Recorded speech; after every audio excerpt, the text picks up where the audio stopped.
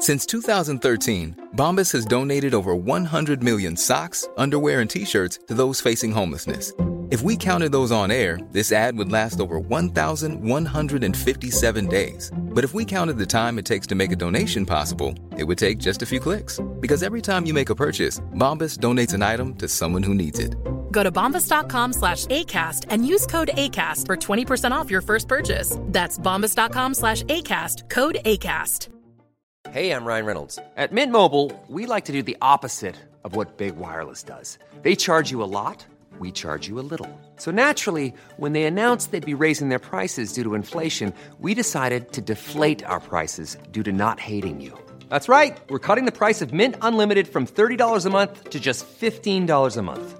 Give it a try at mintmobile.com/switch. $45 up front for 3 months plus taxes and fees. Promo rate for new customers for limited time. Unlimited more than 40 gigabytes per month. Slows full terms at mintmobile.com.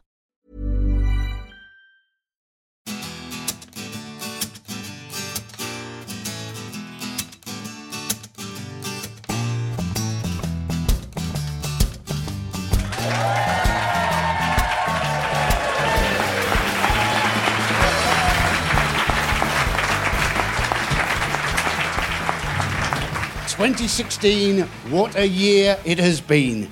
Donald Trump is President of the United States of America. Boris Johnson is our Foreign Secretary.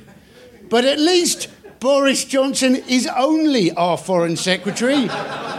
Donald Trump is the leader of the free world. Where was the American Michael Gove when we fucking needed him?" Boris Johnson, of course, a dangerous bullshitter. 3 documented affairs, conceiving 2 love children. He had to write different articles, didn't he, to work out how he felt about Brexit. Presumably he had to sleep with different women to work out how he felt about infidelity. This is the man who said he went into politics because as journalists, he said, you never get statues built for you. What sort of masochistic narcissist dreams of themselves immortalised in bronze being shat on by pigeons? But the question we have to ask ourselves, would he be even any good as a statue? And of course, do you think he could stand there for all eternity, motionless for his country? Of course he couldn't. After about a week, he'd be discovered somewhere near the A1 molesting the Angel of the North. Of course, the economic implications of Brexit never really seemed to kick into Britain, did it? Until we were threatened that we wouldn't have Marmite on the shelves and that we might have to buy Vegemite instead. Oh, Middle Britain was furious, wasn't it? That foreign nonsense coming over here with its added celery and onion. If I want concentrated leftover brewer's yeast, I want British concentrated leftover brewer's yeast. I mean, who first got some leftover brewer's yeast and said, oh, I'm going to put a little bit of that on my toast? Oh, I'll let that ferment in my stomach, and after that I'll get a teaspoon, I'll whack that in a mug, I'll pour boiling water on that, and that'll make a lovely hot drink that tastes of salt and slippers. And people say to people like me, they go, oh, you stand-up's all right, aren't you? You've got loads of new material now. What do you have to worry about the economic implications? And let me tell you, I've been an actor for 25 years. I know what austerity looks like. And the fact that none of you here actually associate me with acting, that shows you how much austerity I've been through, ladies and gentlemen. So would you please welcome our 3 guests for tonight, Dr. Sarah Wollaston MP, the former political editor of The Guardian, Michael White, and Miles Jupp.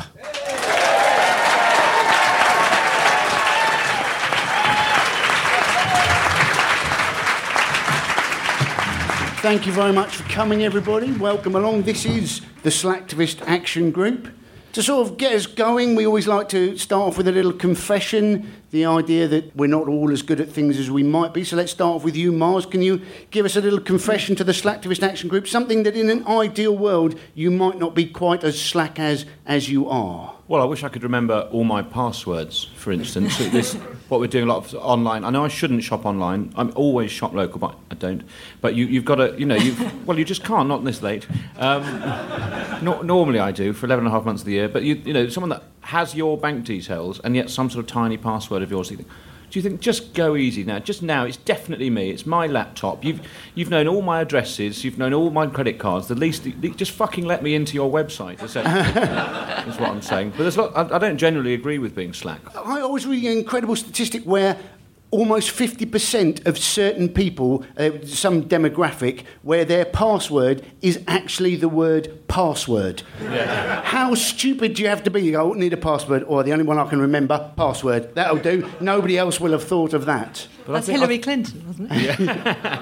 Yeah.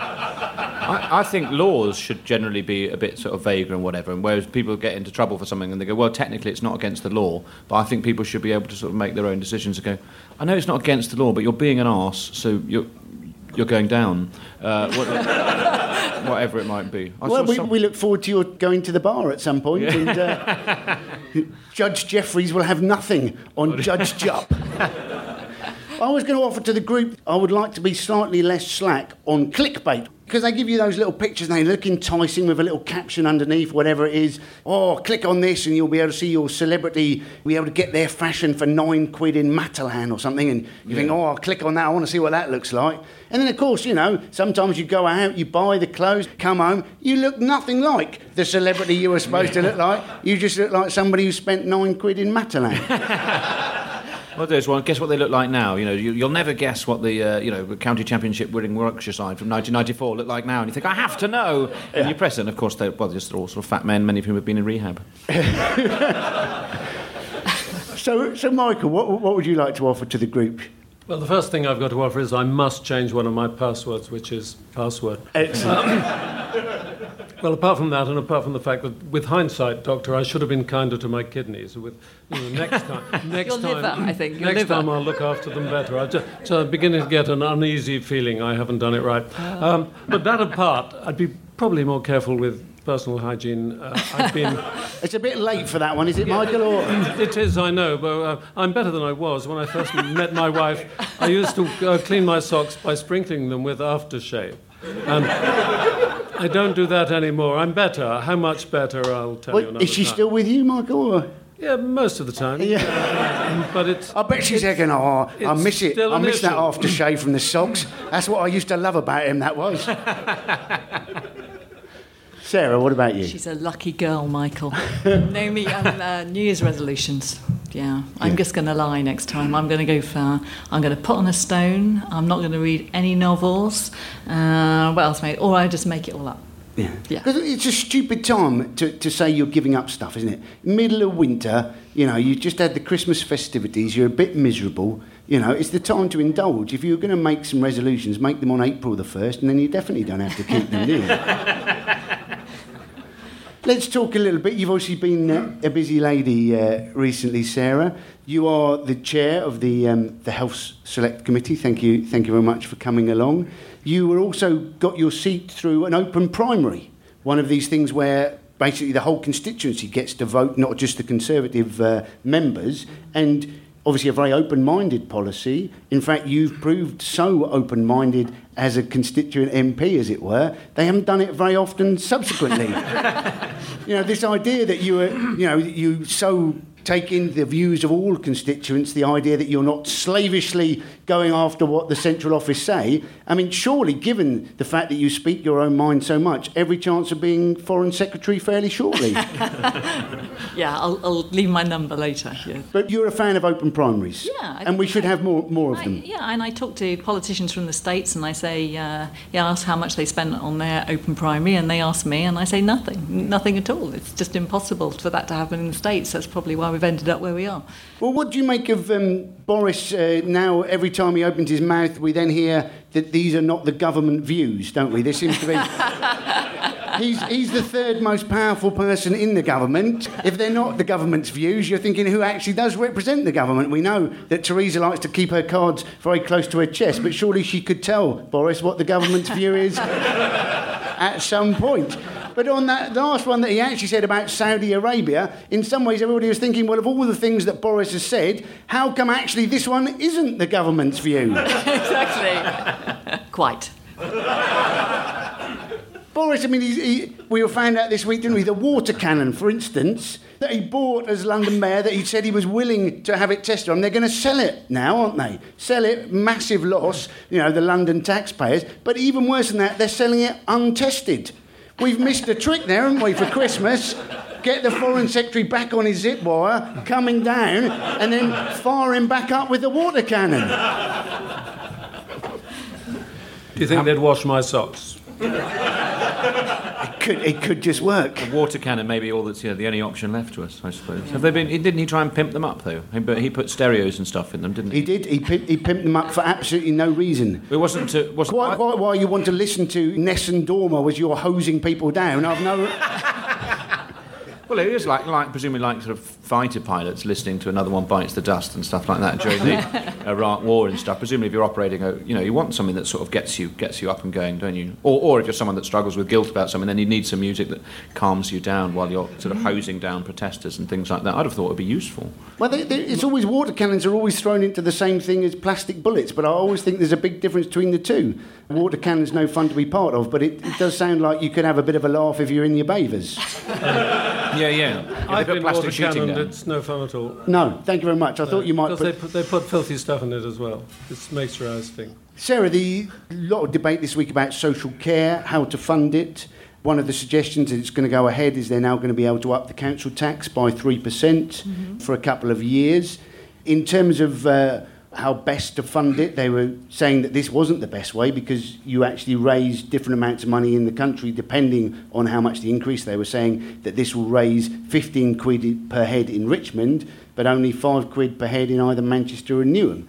So, presumably the moral of that is if you are getting old in either Newham or Manchester, try and head to Richmond as quickly as you can.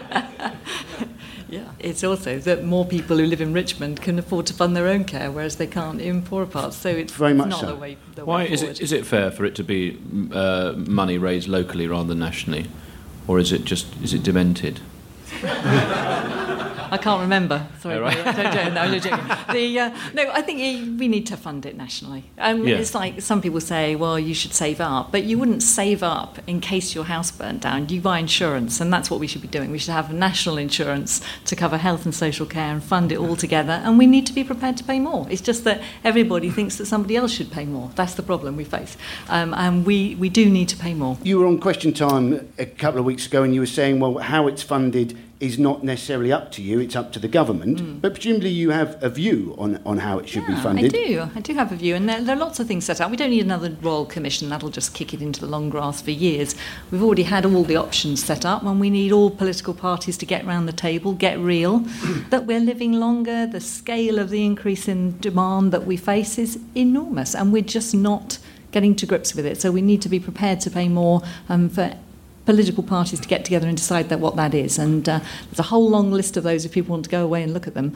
But I think as well we need some intergenerational fairness here as well. So I think that the suggestions that have been put forward by Frank Field are very good. In terms of your party, obviously reducing corporation tax, also reducing the amount of tax inspectors at HMRC when supposedly for any given wealthy individual, for every £1 that you actually invest in HMRC, you supposedly get £75 back in extra. From comedians who? Well, this is my point, very much so. Apparently, they've only got enough resources to actually investigate 35 wealthy individuals a year. So if you happen to be the 36th person on the list, you're feeling fairly confident. Yeah. The one that you referred to, Jimmy Carr, 675 people supposedly in that scheme. So depending on where you are, Carr came a bit too early down the alphabet, and he was number 34 or whatever. Yeah, P's going to be fine, isn't it? P, absolutely fine. Seriously, obviously, in terms of the choices that you face, in some ways, people would like you to speak up for health, very much when it comes to priorities, and in some ways it doesn't appear to be quite such a priority for your party. Well, I think it's coming home. The trouble is everyone's distracted by Brexit, but this is the really key issue we face at home, and so we need to get to grips with it. Well, Michael, you've been working for the Health Service Journal now for many, many years. Not many people know that. No, well, you told me, so I know that, Michael. But you were saying for 40 years, I mean, you know, you've been around almost as long as the Health Service in terms of writing about it. How do you... Longer. How do you make out the current crisis? How serious is it? It's pretty serious because the government, although the health service has had a better deal than most other services, there's more demand. People like me are stubbornly refusing to die when we should. You've looked after your kidneys too well, Michael. That's what it is. Well, that's I'll let you know. And there's more demand because more people coming in, more babies being born again. So it's scary, and we all expect more from the NHS, and the Daily Mail expects more from the NHS. Every day, it's highlighting its successes. But Sarah's being modest because she's a nice person. Labour, too late in the day, tried to set up this deal for insurance on health in 2010, and some smart aleck in the Tory campaign nicknamed it the death tax. Anyone remember that? It was a deal which would have capped your contributions, and it would have spread the load a bit from Richmond to Manchester. And it didn't happen, and everybody's been scared of it since. And they're still scared of it. There we go. So we just rename it the good tax, and we're away. The life tax. The life tax. We've cracked it. That's it. Well, you obviously swapped sides in the referendum, Sarah, in terms of you weren't so happy with what was on the side of the bus, the 350 million per week. Now, people saying, well, if Brexit means Brexit, then surely £350 million a week to the NHS means £350 million a week to the NHS. And the Leave camp saying now, well, we only said, let's fund the NHS. There was a possibility. That was one of the things that could happen. Almost like, well, we give them 350 million a week. We could also have £5 pocket money a week. Or, we could all have a rollover jackpot a week. Or we could all spend £995 on a pair of leather trousers a week. Whatever it might be. So basically meaningless if they're just saying that. What's going to happen to that 350 million, would you say? Well, first of all, we've got the photos to prove they really did say it. That's good. And it's not going to happen. It was never going to happen. And I think as well that the awful thing was that they knew it wasn't going to happen, but they kind of reckoned that you just had to keep talking about a big number. And the more people talked about it not being the right number, the more people remembered the original number. And it was the biggest non-fact of the campaign, the one that most people remembered. There we are. Well, and now Farage is saying, oh, well, if it was 200 million, it would have been absolutely fine, because that was, in fact, the amount that we pay them roughly per week. But even that's not going to happen for the NHS, is it? Even the reduced number is a lie. The key thing is the economy. That's the point. What's going to happen to the economy over the next few years? That's the key thing that's going to fund our NHS. She sounds a bit like a Ramona, doesn't she? By refusing to say the economy is going to go through the stratosphere, she is a defeatist and an enemy of the people, I think. We know where you live. So, Miles, you're on tour at the moment. I'm about to start again. Yes, Songs of Freedom. Now, I read the list of things that are included in this. Quite a lot of things. The sexes. Also, you were talking about lost stuff, social media, manners, and medicine. It sounds like a very heavily structured show, if I may say so, rather than just a random collection of jokes. What might mean? I think a random collection of jokes would have been a more honest description of it. It's my sort of post-truth pitch of a show. I'm insisting that I'm going to talk about things that I then never address when I turn up, possibly. For instance, sometimes you write those things months in advance of the show, and then obviously you have to sort of think, I said I was going to talk about medicine, but I haven't thought of anything funny about medicine for 6 months, so I'll sort of shelve that or whatever. Like hipsters, I wrote a lot of stuff about hipsters, which you might sort of do at a tryout night in London, and people go, yeah, aren't they annoying? Cool people get in the way and stuff like that. And then you go to, get on a train for 40 minutes, and people go, we're not interested in this. They don't affect our lives in any way. The hipster is yet to touch Swindon, or whatever. whatever it is. And so after a while, you sort of, part of that. So I wrote an incredibly lengthy piece about relieving myself in graphic detail. And I'd in a way, don't do that in Swindon either, or no one on public record is using a lavatory there since 1964. No, there's no. I again, it was just turns out not. Although it's something that I find very funny. Even still, people. I'm sort of laughing at the fact that I wrote this thing and I learned it and I performed it about 5 or 6 times to try out things, and people just absolutely this is not what we come and see you for. Then you want to sort of, I suppose, sometimes meet people's expectations and sometimes exceed them, and sometimes sort of assault their expectations. What can we expect on the subject of medicine, though? This is what I was curious. Well, I suppose with medicine, my feeling is that medicine's something where you want to. People talk about, we don't want experts or whatever. That is what you want. You want to be able to go to people who reassure you, essentially, and that is, I think, the main job of being a doctor. Certainly, you don't really want to get your pants down and reveal the rash or whatever it is to somebody who's not an expert necessarily. Yeah. I want them to be an expert in something. It doesn't have to be a medicine. That's all right, isn't it? That's culturally fair. But I think doctors have this great thing where they can just, if they're confident, that's sort of, I know there's a lot of training involved, but that is an enormous part of the job. And I remember being in a church service once and seeing someone keel over. I was up in the gallery and someone keeled over, and the guy sitting next to me was a doctor, and he went down and they went, well, there's all this palaver going off, and I saw him going to sleep, speaking very calmly, and this person sort of sat up and they calmed down, and he came back up and I said, what was the matter with him? He goes, I have absolutely no idea. And I said, what did you say? And he said, I just said I think he's fine. And he said that, and the bloke, it sort of it has an effect on people. Well, if the doctor thinks I'm fine, I'm fine. It's that. That is presumably not.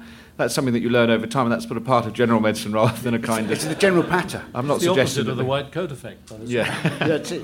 Yeah, no one takes their clothes off in my surgeries anymore, though. It's the Why is that? Who got involved? What happened? Beats me.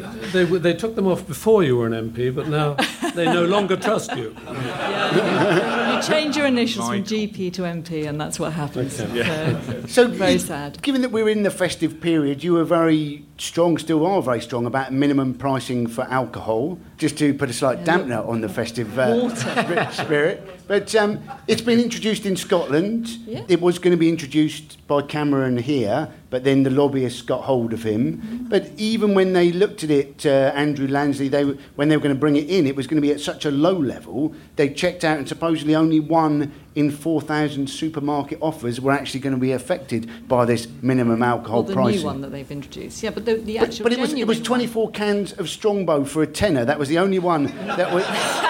And you were thinking, this is not so much actually preventing deaths from alcohol, this is more publicising the supermarket and where you can get a deal. This was... That's what we've got now, the below-cost sales, and it's not made any difference. So they need proper minimum pricing. Well, it's coming in Scotland. Yeah, it's a good idea. And is it an idea that time will come back in England? Yes, I'm sure it will. Because at the moment... Why are these things tried out in Scotland? Or why is the poll tax, why was that tried out? Why are they used as this sort of testing? And well, the poll tax, I think, was administered from Westminster up there. Now, they're coming up with these ideas on their own. That's what the Scottish Parliament does, Miles, I understand. Well, Malcolm Rifkin introduced the poll tax in Scotland, didn't he? He's Scottish. I don't know if they said, is anyone... And he went, well, I tell you who won't mind, my lot. what on earth was going on there? The poll tax finished off the Tories in Scotland. Iraq finished off Labour. This could be a cunning plan to finish off Nicola Sturgeon with the minimum pricing. Well, at the moment, you think you've got Drink Aware, haven't you? And Drink Aware doesn't seem to have particularly effective campaigns. The idea that we have a lot of people in Britain who don't drink Aware. People who have 4 pints of Stella or whatever, start dribbling and punching themselves in the face, going, this has come as a complete surprise to me. I'd always wondered what it was about my lifestyle that made me so aggressive and shirtless. Michael, congratulations, by the way. You've done 45 years at The Guardian. I understand they gave you a little a leaving do. Is that right? Did they? Yeah, new kidneys. Yeah, new kidneys, new socks, new aftershave. That's the one. The whole kit. You've been a journalist since 1966, since a dog ran away with a World Cup or whatever it might have been, your first ever story. What do you make of 2016? Is it as momentous as we think it is? There are years, we all know a few of them, 1789 French Revolution, which stick in everybody knows something important happened. 1815, end of the Napoleonic Wars, century of blah, blah. Then 1914, the bad stuff starts again, and I just had the horrible realisation that, give or take 12 months, we might be in a year where things have changed quite dramatically in all sorts of ways. Everybody knows what I'm talking about. It's been a big year, and things which weren't meant to happen, happened. Brexit, Trump, that Italian fellow got his spaghetti all over his shirt the other week, and there's a lot more coming down the pike. And we used to laugh at Mr. Berlusconi, only the Italians could do that. But in fact, he wasn't an outlier. He turns out to have been ahead of the game. Well, let's talk a little bit more about Brexit. Immigration being a very big issue for 2016, but not so many immigrants are taking jobs as robots have taken jobs. Yep. When people go into a supermarket and they use a self-checkout, they are effectively saying to the checkout assistant, I think I can do your job better than you can. Yep. And, obviously the checkout system doesn't mind because they think it's one less job for them, but really, they should be going scab, scab, scab, scab, scab, shouldn't they? When Nigel Farage comes back as UKIP leader again, he's going to demand that all those supermarket robots are sent home. We've had enough. Yeah. Back to the factories. But do you think they don't mind though, people? If you're a sort of checkout person, you're given the job. Your job is to show people how to make these machines work. And if you do your job really well, we're all going to be signing a card for you in 4 months because you'll be leaving. I mean, presumably this is a bittersweet thing. We've sacked all your friends, but you stay just to make sure everyone can definitely use the things that we're replacing you with. So they should be instructing you badly so as you can't use them, so as you then have to go to the checkout system. They should be sort of muching but it's about. what they are doing. I was in a supermarket yesterday. I had to call it back 3 times. Every time I touched the machine, it said, finish and pay. Well, I think that's to be applauded. Deliberately obstructive behaviour. We're all doing our bit for Mr. Farage. Cutting holes in the bottoms of the bags. On something unidentified object in the bagging area. That's right. It's me, you fool.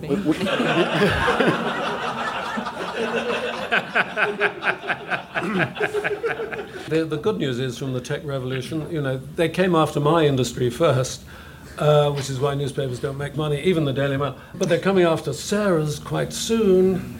Talking on Skype. Lucky if you get a doctor. Get the same robot from the supermarket. I thought you were talking about politicians for a moment there, but... A nation mourns. Unidentified tumour in the baggage area. Thanks. And what do you make of our hope of getting a good settlement for Brexit? I mean, if Boris is in charge of those negotiations, what did he say to the Italian minister? You'll give us a good deal, otherwise you won't sell enough Prosecco. And you're thinking, well, in 2 years' time, if Boris is doing it, Prosecco will be as expensive as champagne, and champagne will cost the same amount as aftershave or whatever. You won't be able to drink it, just dab it on your ear and have a sniff. Well, if Boris is there in 2 years' time, which is one of the big questions, I don't see how he's going to make it. The Saudis won't put up with it all the time. He may go to Turkey again. He's been once, which astonishes me. After the Limerick, everybody knows about Boris's Limerick. I'm sure Miles knows it by heart. No, he made up a rude Limerick to win a £100 prize about as it happens, the president of Turkey. 5 minutes later, he's the foreign secretary, who is, he's asking Erdogan to hold back 75 million Turks personally from all coming in and becoming supermarkets. How you can win a poetry competition by rhyming Ankara with Wankara is quite remarkable, isn't it? I don't know about this at all, this Limerick competition. No, well, it's marvellous to know that you're the host of the news quiz. Yeah. And we're unaware. When did it probably happen, when though? you were off air. I'm guessing it was when you were off air. If we're off air, I absolutely don't engage. No. Yeah. You've got... I mean, you just get burnout otherwise. That's it. No, it's nearly 24 days a year. Is it permitted to look it up while you're all talking? I'll see if I can find Boris. No, feel free to zone out and do a bit of Googling whilst we're doing the show. It won't encourage the audience to do the same at all. Can you see what time Argos closes on Oxford Street as well? Okay.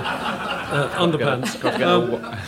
But the answer to your original question on how good a deal we are going to get... Are you going to Google this as well, Michael, or are you happy to give this one off the top of your head? Well, I'm looking up. I'd only say that chances are of us getting a good deal are slightly worse than Leicester City of doing it again with the Premiership. I'd go that far. It's not going to be good. No, well, whilst you're working out how your phone works, Miles, you yourself thought you were an immigrant. You did a Radio 4 show. I did. You actually convinced you were of Huguenot stock. But then, having delved into it, seems less likely that your family tree includes oppressed French Protestants, and more that you might well be related to hipsters down in Brighton. Yeah, that is absolutely right, Sandy. Yeah, I thought. Well, my father always told me that we were Belgian Huguenots, and so my brother and I would say things like, "Well, of course. I mean, we were 300 or 400 years ago. Our family were immigrants, of course, and that's why we would sort of." That would inform our view on that sort of thing. And then I was going to do a radio programme where I'll go back to where we were from and sort of do a comedy set about, bittersweet, I suppose, about being forced to leave this beautiful country. And anyway, but this producer was booking up and he said, look, we're going to Belgium in 3 weeks and stuff. I booked the ferry tickets and I just want a venue. And basically I want to do it as close to where your family are from as possible. And so he said, well, fine, can you ring your dad? It was almost my dad that told me this. So I rang him and I said, look, we're doing this programme. Just where, have you got the name of a village? And he was like, okay, well, a village or a town. He ran back about half an hour later and said, I have to say, I've just spoken to my brother and two of my cousins, and no one else thinks this. And I thought, God, right, that's slightly extraordinary. So I chased it, and it turned out we got sort of one of those people that does Who Do You Think You Are, did lots of sort of research and stuff, and said not only were there never any Juts in Belgium, that it's not a Huguenot name, there were never Huguenots in Belgium. The whole thing is a complete fabrication or confusion. That he just made up on his own. Even his brother didn't back him up. He doesn't know where. I spoke to my own cousin. He said, "I've honestly never heard that. I don't know why you think that." So we ended up making a programme about the fact that I'm absolutely not Belgian. I've got nothing against them. What a way to get yourself a Radio 4 show that is, though, isn't it? Yeah. Dream up some backstory, then prove it wasn't true. Yeah. You too could be Foreign Secretary. Michael, have you discovered what you were looking for? I have discovered the limerick written by Boris, which won the Spectator Prize. I wondered if we should get Miles, who'll come to it fresh, to read it on our behalf. Yeah, would you like to I think he would do a very fine job. I was going to think what a beautiful voice you would have for lyrics. No, I think you'll bring something new to it. There. Right. There was a young fellow from Ankara who was a terrific wankerer till he sowed his wild oats with the help of a goat, but it didn't even stop to thank her. That is the winning entry. How is that the winning entry? That is absolutely right. I'm just going to see what time Argos closes. How can that be the winning entry? And then did he not go and say directly afterwards, Turkey were going to join the European Union, that everybody said it was going to be immediate, wasn't it? That's what the Leave people were saying, they'd be joining very shortly. And then everybody said, well, this is rubbish. And then as soon as he becomes Foreign Secretary, he then actually tries to help Turkey join, doesn't he? Just to piss off everybody else. He's got the most amazing chutzpah, that man, I think. It's sort of crazy. About 3 or 4 days after the Brexit vote, and then his leadership, when he said, actually, I'm not running either, and he had a period, I think, I don't know if he enjoyed it, but about 3 or 4 days where he could have made a very good case of him being the most hated man in Britain. Everyone was like, what have you done? You've done this thing, and then walked away. And I was walking down past the sort of Palace Theatre with the man who produced the show about me not being a Belgian, and we realised that on the traffic island that we were on was Boris, who was there with the cycling helmet on, just sort of gadding about town. And I kind of thought, everybody wants to kill you. What on earth are you doing? I sort of found it slightly admirable that he was going out. My friend went up and said something sort of palliative to him, and then he said, and I just said to him, you're keeping me busy at work, and he went, oh, God, and then headed off on his bicycle. But you think, why? In a way, there's a sort of degree of bravery or stupidity about that. He was the most trusted. The polls said Boris was the most trusted man during the campaign, the referendum campaign, on either side. And in fairness to Boris, his story about where he came from stands up a lot better than that Belgian rubbish. His great-grandfather was a Turkish politician who came over here, got one of our women pregnant, the usual story, married her to be fair, then went back to Turkey where his political opponents, you'll like this bit, Boris, chopped him to death. His widow sensibly took the uncontroversial English name of Johnson. And that's where Boris is. That's where the blonde hair comes from. There's a part of Turkey where there's a lot of it. It's not a bottle job in Boris's case, you know. Lovely. And not like you. No need to Google that one. So let's move on to Trump. They're suggesting at the moment that the way to combat Trump in 4 years' time is to put Michelle Obama against Trump in 4 years' time. Now, surely if we've learned anything, Michael, from 2016, it's whoever should go up against Donald Trump is somebody who's not the intelligent wife of a two-term Democrat president. I think you're onto something there. No, she won't do it. She's a very sane person by the look of her. No, she doesn't want any of that stuff. But what do you make of Trump? I mean, he seems a very horrible character. This is the man who said about his own daughter, you described her as a piece of ass, said that he would if she wasn't his daughter. This is the President of the United States of America. I mean, daughter and his wife actually look quite similar. Very similar haircuts. If you were his daughter, you'd change your haircut, wouldn't you? It's a tricky family, that one. Very strange indeed. And this is part of this thing I was saying a minute ago. 2016, a year of change. Dear God, Trump was president. 6 months ago, most people were laughing at it, weren't they? He'd say something unusually horrible about somebody. Then it gets worse. We get all the sex stuff during the election campaign, and people don't seem to mind, or enough people. 48% of those who voted in America didn't mind. 52 did, but they didn't have the right votes in the right places. It's extraordinary, and I don't know what's going to happen. It's really scary, except there is one sophisticated explanation for Trump, which is now doing the rounds. People always explain anything if you give them 10 minutes, that the American people who voted for him took him seriously, but not literally. I can imagine them sitting there in cabins in Tennessee saying, Paul, don't take him literally, just take him when he says he's going to bomb the Chinese, Paul, and suck up to Mr. Putin. Whereas the media took him literally, but not seriously. Yeah. Now, that's a fairly scary prospect, whichever way you look at it. This is the way people talk. But it is scary. It's the way sort of clergymen talk about the Bible, isn't it, when confronted? No, don't take it literally. It's just look at the message behind it. That's what we need to do. You must understand this. And is there Trump then? What is then? If you're not taking Trump literally, what's the thing behind him then that people are kind of grabbing onto that he doesn't really mean?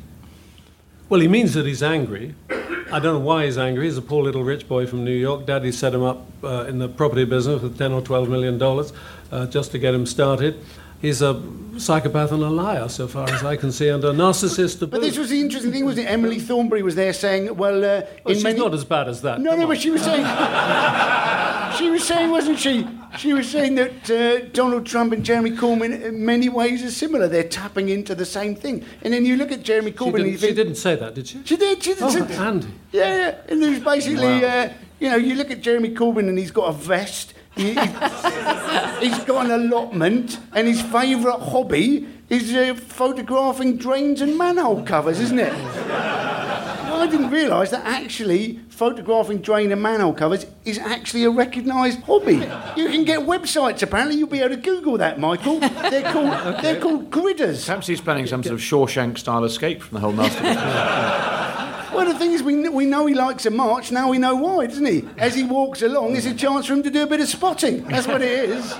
I think the basic difference is that Trump is a populist and Jeremy is an unpopulist. Photographing drains is obscure hobby, whereas Trump's interest in naked showgirls is more accessible, I think is the word. Naked showgirls and his own daughter, if he didn't know it was his own daughter. His mistakes easily made in a Christmas thought. So, Miles, you are now the host of News Quiz. You said that when you get to talk about subjects now, you're hoping, as the host, that be able to talk about bombing of hospitals in Afghanistan. If it happens, I don't want to... Obviously, not to make it up just because you've got a good joke about it or whatever. Yeah.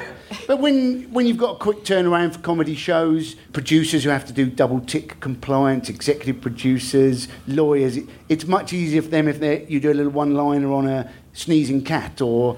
Yeah, exactly. Yeah. Wouldn't it be safer if we just went with that sort of survey about the way drainage companies work in Hertfordshire or whatever it is? And that's the sort of battle that you have to fight against, I suppose. There's a sort of BBC as a corporation that's under attack, I suppose. In the the newsroom, there's basically been a sort of loaded gun on the table put there by the Conservative government about sort of 5 years ago, saying it's really good, this, isn't it? But obviously, it'd be dreadful if it all had to be dismantled. But carry on, do carry on doing what you're doing, and then you get this kind of pressure to be neutral, I suppose, which I don't think people benefit from being neutral. I think if people are making jokes about politics, it's really useful to know what perspective they're making them from, and then you yourself, even if you come from a different perspective, can sort of understand that joke. I mean, if you think that everything's coming out of some sort of beige centre, and then someone makes an anti-Corbyn joke, you think, oh, they must not like Corbyn or hate Labour or whatever it is. Rather than, if you know what people's politics are, then there's a sort of more nuance to it. But I think you have to push those. I'll give an example of a thing that we didn't necessarily. The Savile inquiry, for instance, Savile report was published the day that we were recording an episode, and when I arrived on Thursday morning, they were like, "Yeah, we're not going to cover that." And I said, "If we don't cover that, then we're not." Yeah.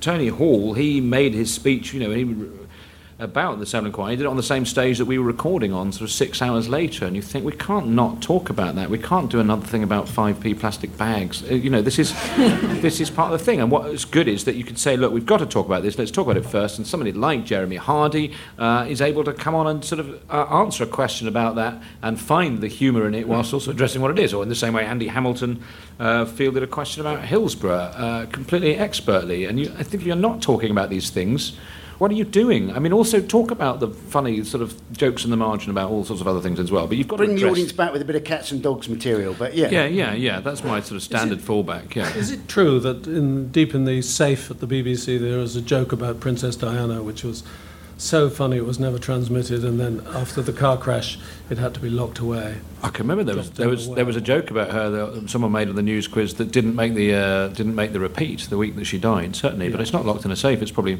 on Listen Again somewhere. You could find it if you happen to have any time on your hands, Michael, when you're not. Yeah. And you're obviously a big fan of cricket. Now, Theresa May is a big fan of cricket. Apparently, her favourite cricketer. Yeah, well, that's like sort of branding, sort of. Hitler was a vegetarian. It's that kind of stuff. Don't put us. Well, no, her favourite cricketer is Geoffrey Boycott, apparently, which is interesting, isn't it? An interesting choice for an avowed feminist, shall we say? That sounds like.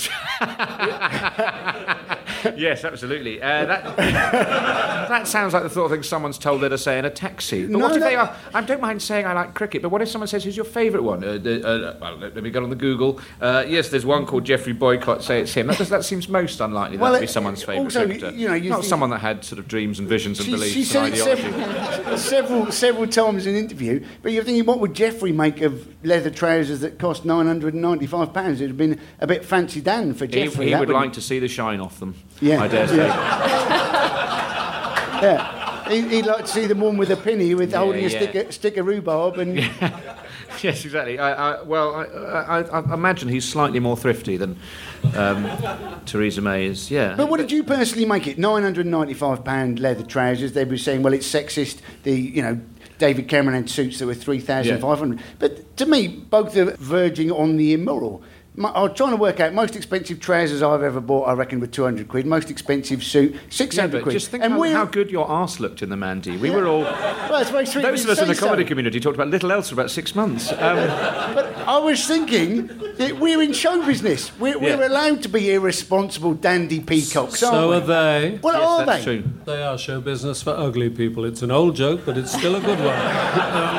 But I think, in the way, it does seem completely... It does seem like an odd thing to spend that sort of money on, but I don't know how much wear you get out of a pair of £995 leather trousers. What did you make of this, given that this just about managing idea, with the parliamentary expensive, it doesn't play very well to the public, does it? If people think that politicians' idea of just about managing is having to put sandbags in front of the door because the moat's flooded or whatever it might be. No, I think you're missing the point. The point is gold leather trousers. Girls, who wears gold leather trousers? It's a crime against fashion. That's the thing. Be careful, Sarah. They know where you live too. I think it's just hard to understand the way in which people are so media managed now. It just seems to be unlikely that you'd make that mistake. How good are the people around her?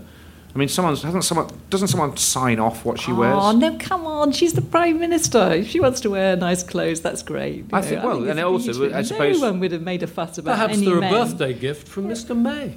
It's a nice thought, a wholesome thought. Yeah, leave her alone. I thought Boris was great. Lederhosen. That's what it does seem a lot for a pair of trousers, but if you've ever had like sash windows made or something like that, it suddenly pales into insignificance.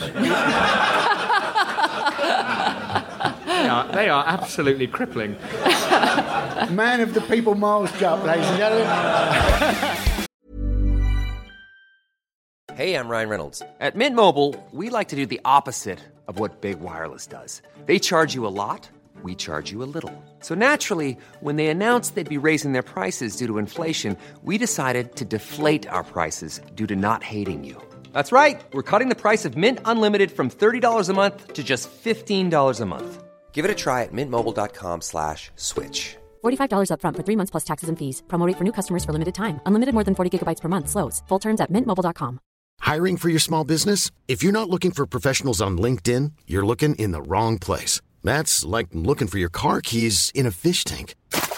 LinkedIn helps you hire professionals you can't find anywhere else, even those who aren't actively searching for a new job but might be open to the perfect role. In a given month, over 70% of LinkedIn users don't even visit other leading job sites. So start looking in the right place. With LinkedIn, you can hire professionals like a professional. Post your free job on linkedin.com/people today. Wow. Nice. Yeah. What you're hearing are the sounds of people everywhere putting on Bombas socks, underwear, and T-shirts made from absurdly soft materials that feel like plush clouds. Yeah, that plush. And the best part? For every item you purchase, Bombas donates another to someone facing homelessness. Bombas. Big comfort for everyone. Go to bombas.com/ACAST and use code ACAST for 20% off your first purchase. That's bombas.com/ACAST. Code ACAST.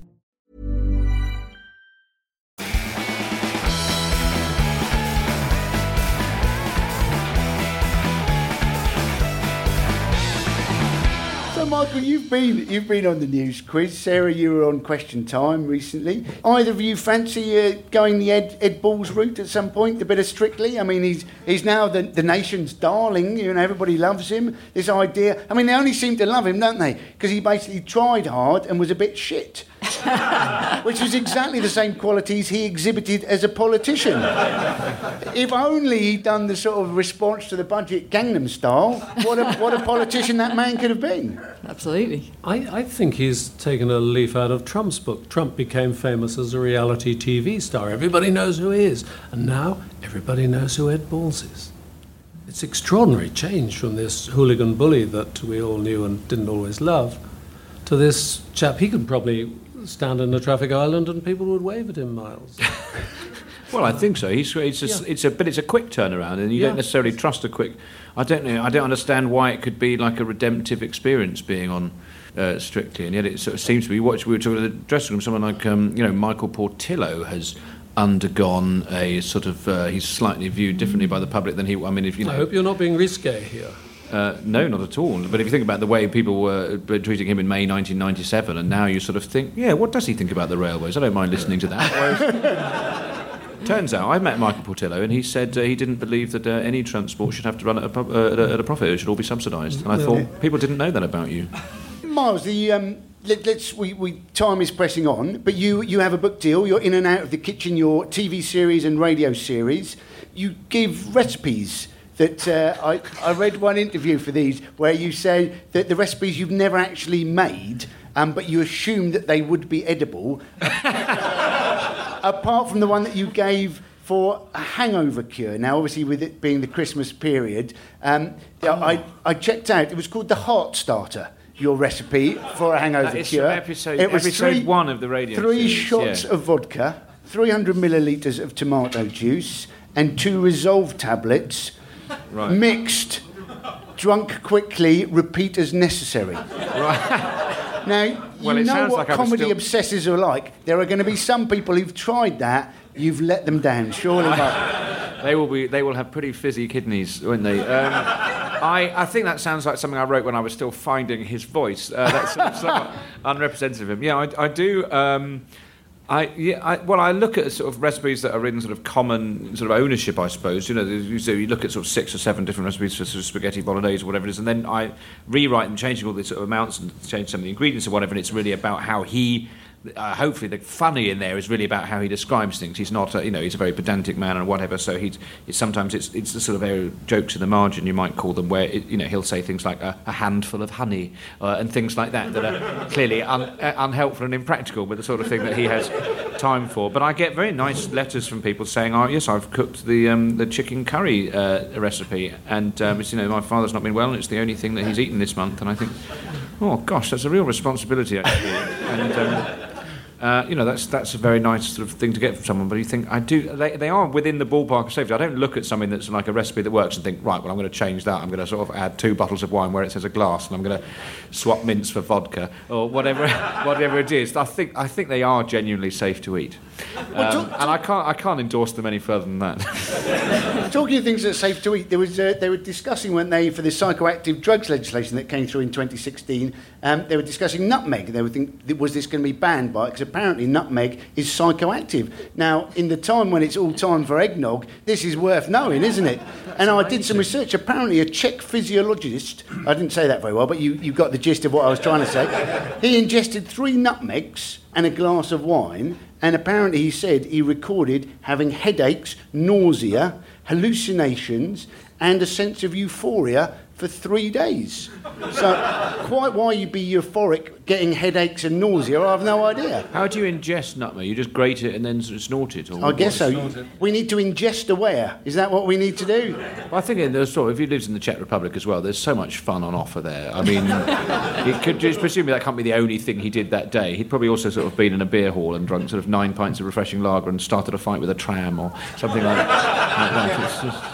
Maybe you could imagine that you were possibly, your family tree comes from Czechoslovakia. Oh, yeah. There's an idea for a Radio 4 show there. Yeah, on the old... Not that I should say Czechoslovakia, that dates my geography a little bit, I think, but it's interesting you should say that. No, I come from a long line on my mother's side of nutmeg merchants. So, yes, I think this one would make more of a sort of television travelogue. So, yes, why not? So, Sarah, you come down from my neck of the woods. You represent Totnes. Totnes down in South Devon.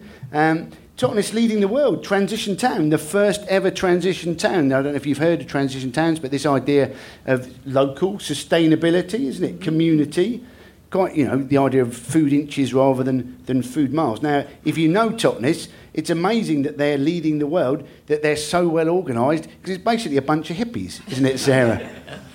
We've got our own currency as well. That's it, the Totnes pound. They could put you on the pound. Leading. Well, we try and get everybody to do something in between shows for the Slacktivists Action Group. So if you want to find out more about trying to get your town to be part of the Transition Network, transitionnetwork.org, you can check that out. But also Share Energy Co-op, where they're saying if people are short, you can join this co-ownership of Small Wind Co-op. And you can actually, apparently, sustainability and all the rest of it, for £100 for your shares, you can actually insist on having your turbines run the electricity for your house, which is quite brilliant, isn't it? When Storm Barbara kicks in next week or whatever, everybody else having a miserable time, your quid's in. So, have people got some questions for the panel? We may have a time for 2. You go for it, sir. So in the States, you've seen marijuana kind of be legalised in a number of states. Do you think that's going to come to the UK? Do you think it should be legalised? We're some way off, but a lot of people are predicting it's going to happen in the next 10 years. Colorado, it seems to be working. What do you make of that, Sarah? I think we should look at the evidence about what happens in the States, and I think there's certainly a case for actually going to a route where we treat it as a medical issue rather than a criminal issue. So I think there's... but let's look at the evidence from the States as it emerges and see what model we should go for. Use them as guinea pigs, and then we'll see what's the best idea. It'll probably be legalised in Scotland first. Did you want to ask a question, sir? So Boris Johnson, there was that leaked conversation with Darius Guppy, his mate at school, where he discussed how much he would hurt a journalist. I don't have any question, I just wanted to keep that in the public consciousness. Thank you very much. Unless people have opinions on... Brilliant. We could pass the microphone around the audience where everybody just tells a fact about Boris that they'd like everybody else not to forget. That's the thing for Christmas. Pass on to your loved one. If you're making your own Christmas crackers, just write some quote or something from Boris, and we can all read it out over the Christmas meal and go, my God, this man is our Foreign Secretary. Let me tell you what we have got coming up for the Slacktivist Action Group. The January show is it's usually the last Monday of the month. Russell Kane is coming along. We've got Pete Wishart, MP. He used to be in Big Country with their top-selling single, In a Big Country. There we go.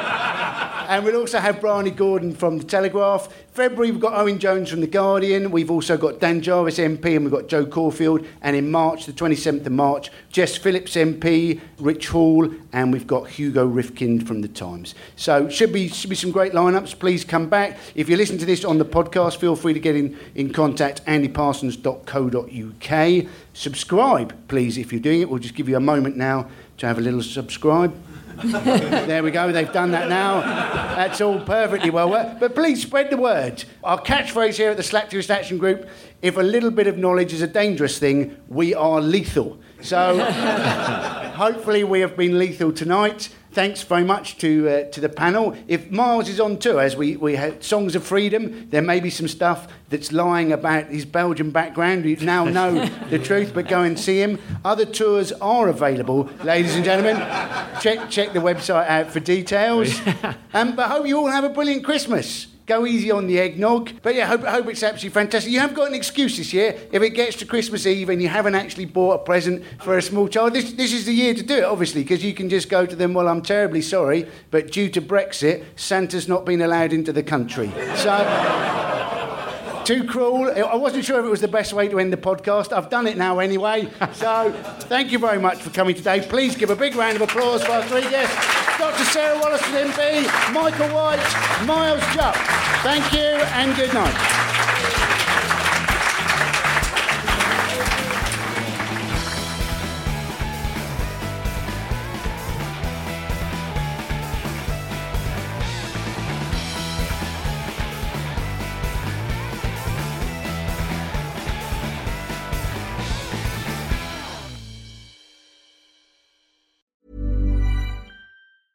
Even when we're on a budget, we still deserve nice things. Quince is a place to scoop up stunning high-end goods for 50 to 80% less than similar brands. They have buttery soft cashmere sweaters starting at $50, luxurious Italian leather bags, and so much more. Plus, Quince only works with factories that use safe, ethical, and responsible manufacturing. Get the high-end goods you'll love without the high price tag with Quince. Go to quince.com/style for free shipping and 365-day returns.